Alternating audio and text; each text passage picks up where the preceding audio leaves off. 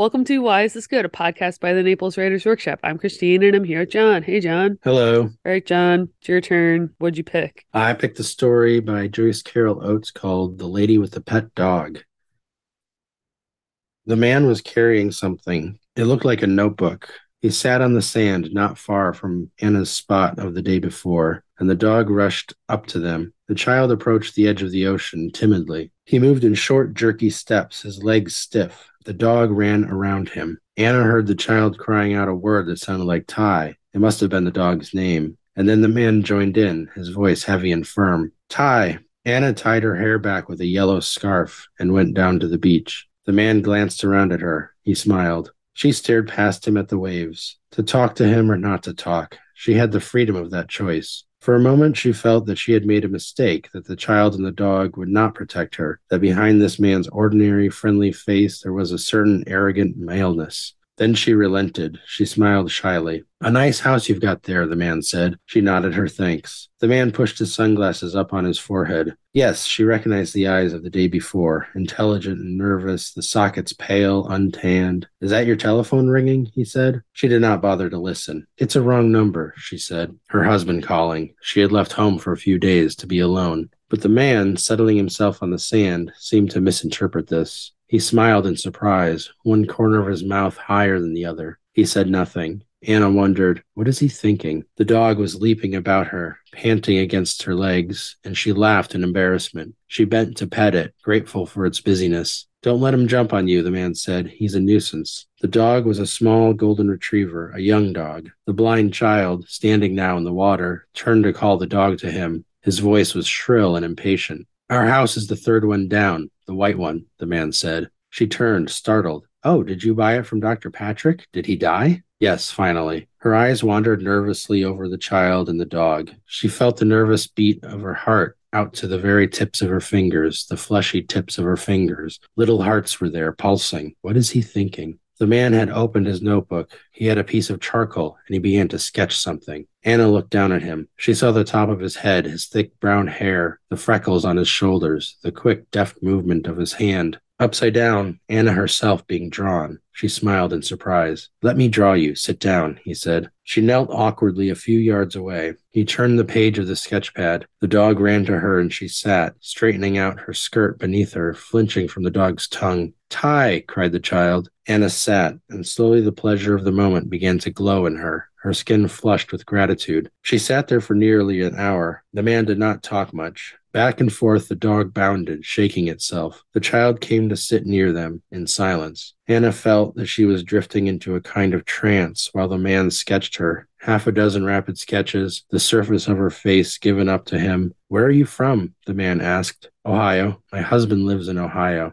She wore no wedding band. Your wife? Anna began. Yes. Is she here? Not right now. She was silent, ashamed. She had asked an improper question, but the man did not seem to notice. He continued drawing her, bent over the sketch pad. When Anna said she had to go, he showed her the drawings, one after another of her. Anna, recognizably Anna, a woman in her early 30s, her hair smooth and flat across the top of her head, tied behind by a scarf. Take the one you like best, he said, and she picked one of her with the dog in her lap, sitting very straight, her brows and eyes clearly defined, her lips girlishly pursed, the dog and her dress suggested by a few quick, irregular lines. Lady with pet dog, the man said. So maybe we should mention that this is our 100th episode and I might cut that out. it's very momentous occasion. But why don't you go ahead and tell us why you wanted to pick this story, I guess. Well, we brought it up in that episode we did on that Lori Moore story referential because we were trying to think of different examples of stories that have been rewritten by other authors. And beside the Greeks, I thought of this one. Joyce Carol Oates rewrote a Chekhov story, which is also called The Lady with the Little Dog. And so I thought it'd be interesting to come back to that idea and actually tell you this time, like, hey, this is based on another story.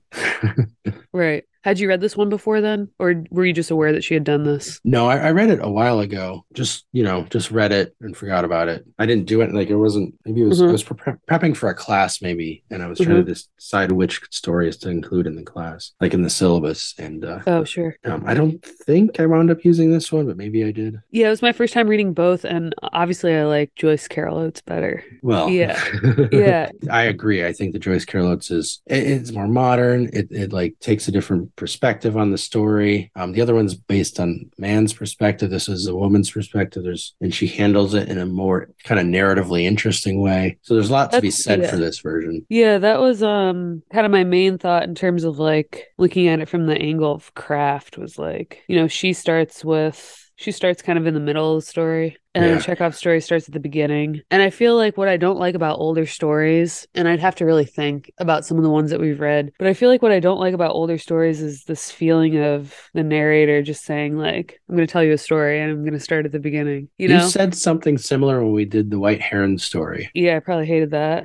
Sarah Orne Jewett. Yeah, that's okay. Because what you get with the Joyce Carol Oates story is dropped into the middle of the drama, and with the other one, the other version, it's kind of like, all right, let me give you a little backstory on this guy so that you understand the kind of guy he is when I tell you about this next woman that he comes across. But it's not as interesting as just introducing the woman that he comes across and learning through his interactions what kind of guy he is and was. It's kind of nitpicky because like the original is still powerful in that it captures that same sentiment of like, the despair, the hopelessness of this kind of pointless affair. Yeah. Obviously, what I like about the modern one too is that, and we don't really get a sense in the modern one of whether or not either of these people has had previous affairs. Like, you get the sense that the female narrator has not had a previous affair. We don't really know about the man though. And in the Chekhov version, it's like this guy starting out by saying he's a piece of shit womanizer. He's been doing this a while. Yeah, he's been doing this a while. And that kind of immediately for me, just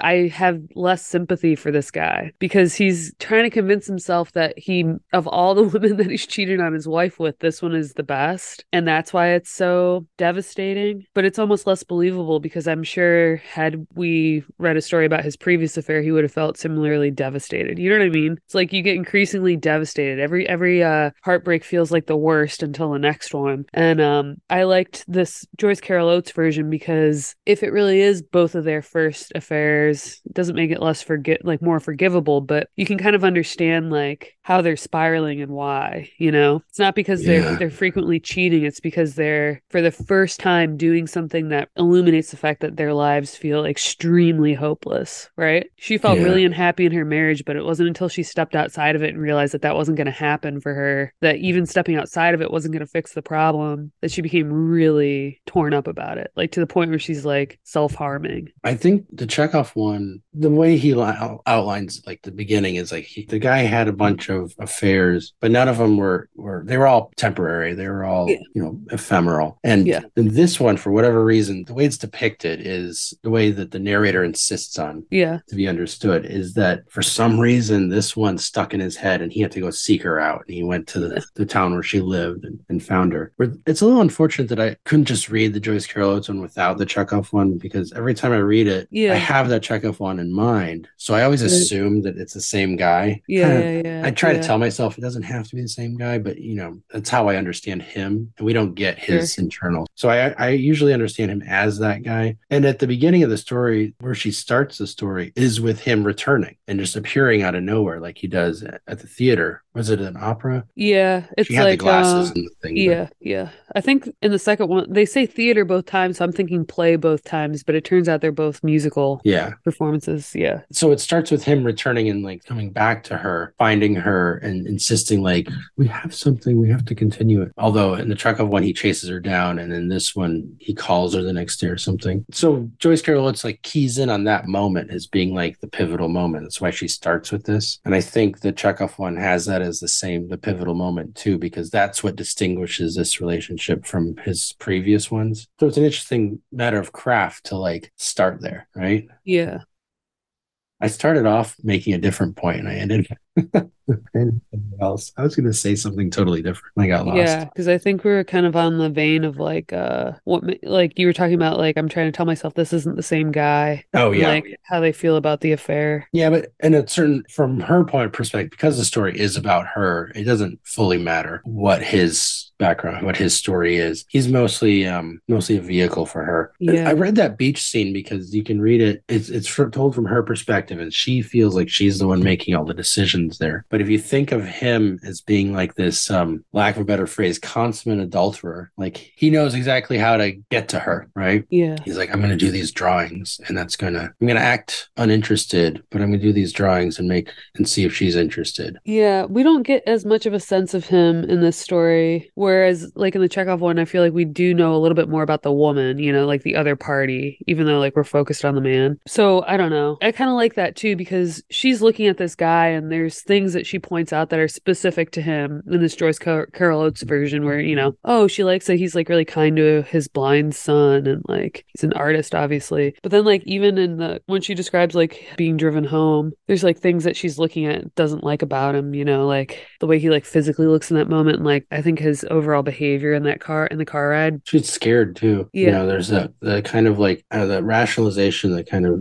confabulation you make, like, oh, if he's going to abandon me here on the side of the road, then I'm going to find the things I don't like out about him so I Yeah. can begin disliking him now. Right. Yeah. So, yeah, there's definitely some of that going on. I guess my point being that I was able to read this version of the story and, like I said, enjoy a little more because what I felt like it was capturing was less like how great this man was, how great their connection was, and more how hopeless she is. Yeah. And in the original, the guy's trying to convince himself that this girl's really special out of all the girls. But all we really know about that girl is that she's a sad sack. She's like young and she cries a lot. I'm like, I mean, she might be the hottest one, but I don't know why you like her the most because every time you guys are together, it sounds fucking awful. Whereas, like with this Joyce Carol Oates one, if this is her first affair, she doesn't have other affairs to compare it to. She certainly has other men to compare him to. But, I think what she was experiencing in terms of their connection was that it was, kind of easy and they were on the same page and it felt like fresh. I wouldn't even call it exciting. It was just kind of like new,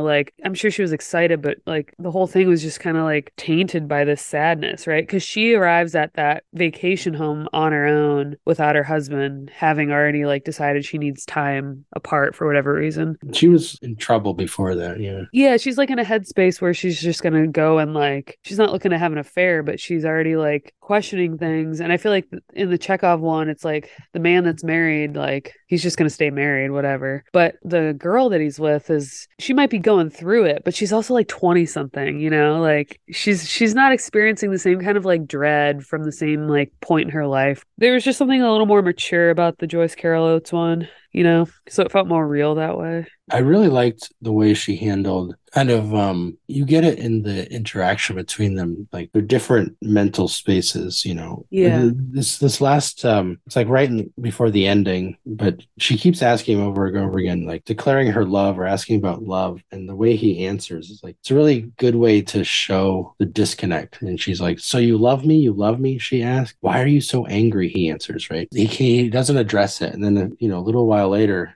it says, I love you so much, she whispered. Please don't cry. We have only a few hours, please. Like he'll never say it, right? Yeah. But just that we always talked about dialogue and where people aren't necessarily connecting in the dialogue. They're not directly answering each other. They're pursuing their own ends through dialogue. And this is an example of that, where because they're in emotionally different places in that moment, their reactions, what they're saying to each other doesn't miss. Like it's still hitting, but they're just hitting differently. He's Yeah. reacting to different things than she's trying to put out there. Yeah, I did notice that in that conversation. She's like so desperate, like looking for some kind of confirmation. He just like doesn't give it to her. Yet he's Yeah. like, he's still like calling her. Yeah. Well, Yeah, I mean, I hate this guy. He's a douchebag. But yeah, and then like just in terms of the overall like craft of this story I just like that it kind of starts with him reappearing. yeah. Oh, the structure of this is wonderful. Yeah, the structure's so much more fun. She starts with the thing and then like backtracks to like kind of where it started or what led to that. And then we go to another one. Yeah. And then it backtracks again and revisits those scenes. And we get to like revisit scenes a couple I of like times. that.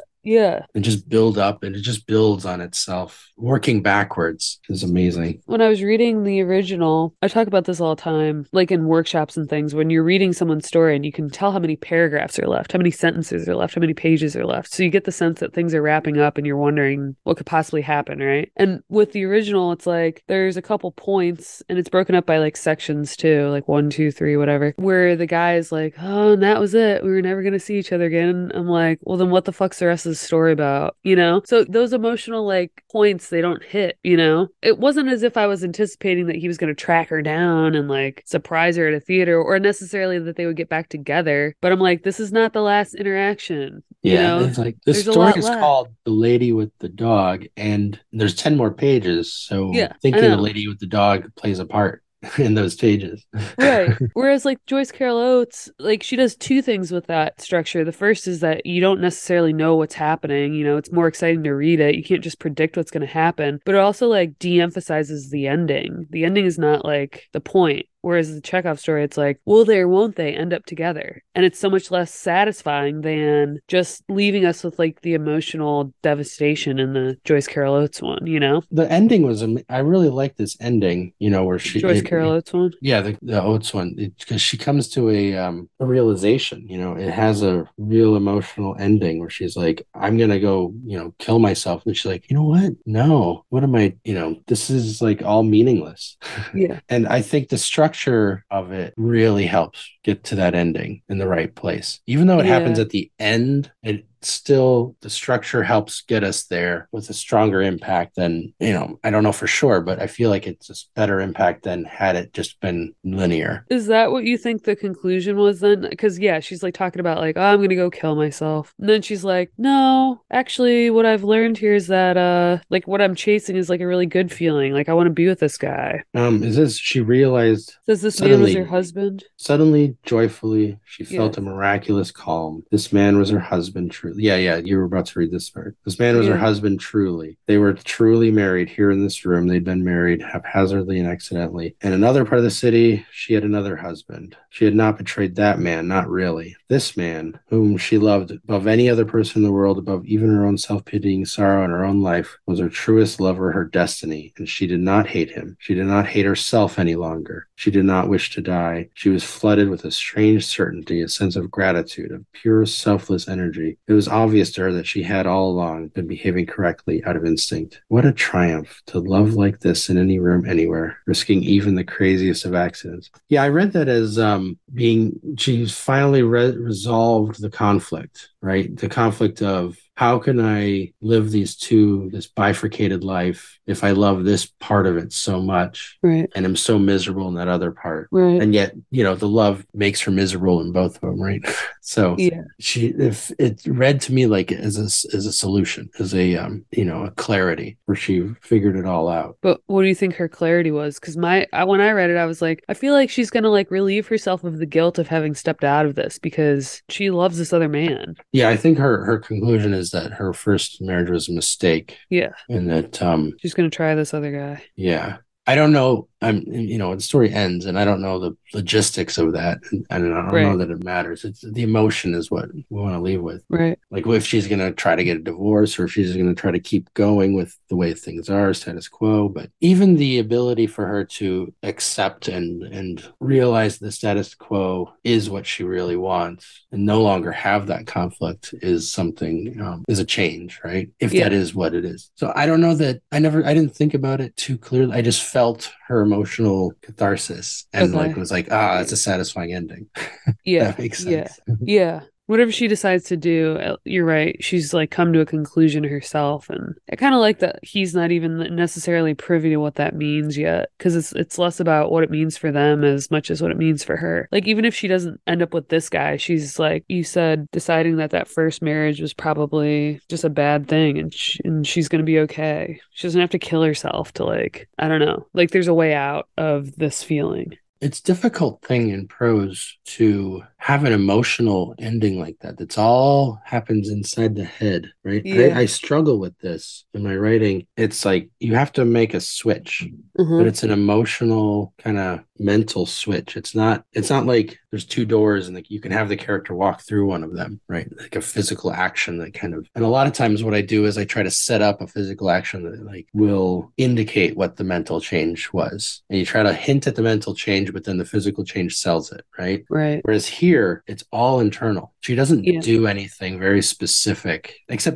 suddenly it's like, why are you so happy? What's wrong? She's happy. He notices that she's happy, Yeah. which is something. But what we've just experienced is all internal. Right. There's that whole paragraph. She stared at him, and it seemed to her in that instant. And suddenly, joyfully, she felt a miraculous calm. Like we're totally into like what she's feeling. Yeah. And that's what's being depicted in the prose. Like I said, I struggle with how to do that. Yeah, because the Chekhov one, the way my translation ends, they're like talking about like finding a solution, like finding a plan together. So it's like very much like plot. They're hopeful. They're like, we're on the Yeah. brink of it, but we haven't gotten there yet. But we think we can do it. Yeah. And if we want to just dive into the prose level stuff, Yeah. Joyce Carol is obviously really good at this. But you talked in previous episodes about varying your syntax, like Yeah. the Yeah. Yeah. sentences and stuff. Like her command of English and just like when to drop in a fragment, a sentence fragment that just kind of encapsulates as like a feeling, and like when to get into a complicated sentence. And her prose is spectacular, Yeah. And then when to just do like some like the section I read at the beginning of the episode with the little pulsing hearts at the end of all her fingers to like describe this strange feeling, like Yeah. that kind of imagery and sensation. I don't know. There's really good moments in just the writing, word choice. Yeah. Just as an example, it's near the end. It's right after "I love you so much," she whispered, "Please don't cry. We only have a few hours, please." Or "We have only a few hours, please." This paragraph, "It was absurd. They're clinging together like this. She saw them as a single figure in a drawing, their arms and legs entwined, their heads pressing mutely together." This appositional kind of structure that to that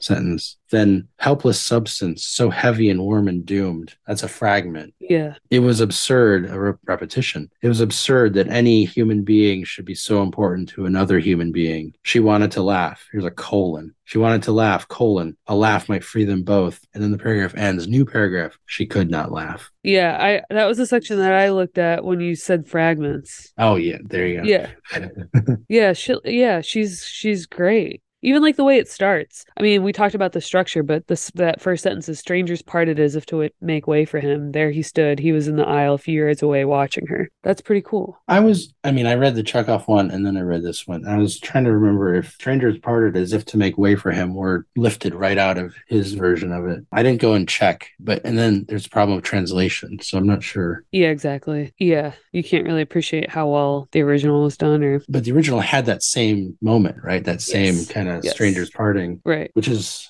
it's cool when you're able to do that. Or I kind of want to try rewriting another story. Like I was actually Oh thinking, yeah, like, yeah, for sure. wouldn't it be cool to like write an Orestes story, which is a Greek story? Modern. I really like that, and just take the characters and write it and see what that's like. Yeah. Maybe it turns into something else. Maybe it becomes modern day. I don't know. I haven't dived into that. I don't know how Right. how it would turn out. But Is that your takeaway? no, maybe it should be. I might actually take like that. Might literally be what I take away from this. Is I'm Yeah, going to go out exactly. write an I'm going to Orestes. tell someone else something and give them other advice. Yeah.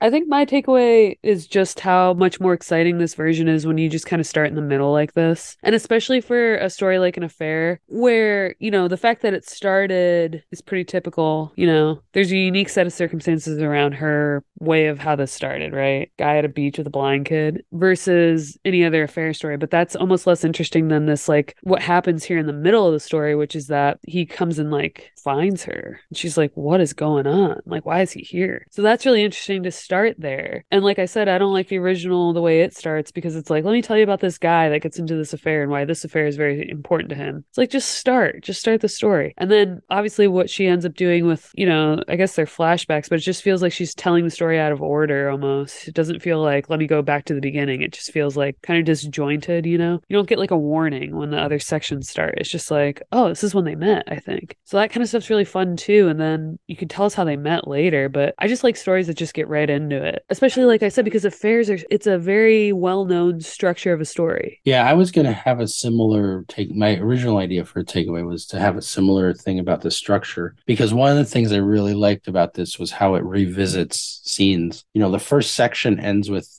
she and her husband, you know, he's they're trying to have sex. She's not really into it. He's doing his best. But then that comes up again, and other scenes come up again as she's retelling it, as it's revisiting these moments. And like you get more depth with each retelling. And I think what happens is like, so that when you get to that moment where she's finally telling how they met, how she and the man met, you know how it's going to turn out. And it kind of gives their meeting more. It gives, there's like an umbrella over the meeting that's like colored by everything that we already know about what's going to happen. Right. But I like that. So that was going to be my original takeaway, was like thinking about structure. But I wound up, my takeaway was going to be just about that, what I mentioned before, like building to an emotional catharsis. But I think those things work in tandem. Like sometimes an emotional catharsis isn't, the development of that isn't necessarily plot linear, you know? Right. So this structure really helps get us from, because if the original affair was just one time on the beach kind of thing, and she was going to leave it behind, but then he showed up at the theater and insisted on continuing it, and she went along with it, like that moment is also really important. Right. So is that where the emotion starts? Like Chekhov starts with the beach,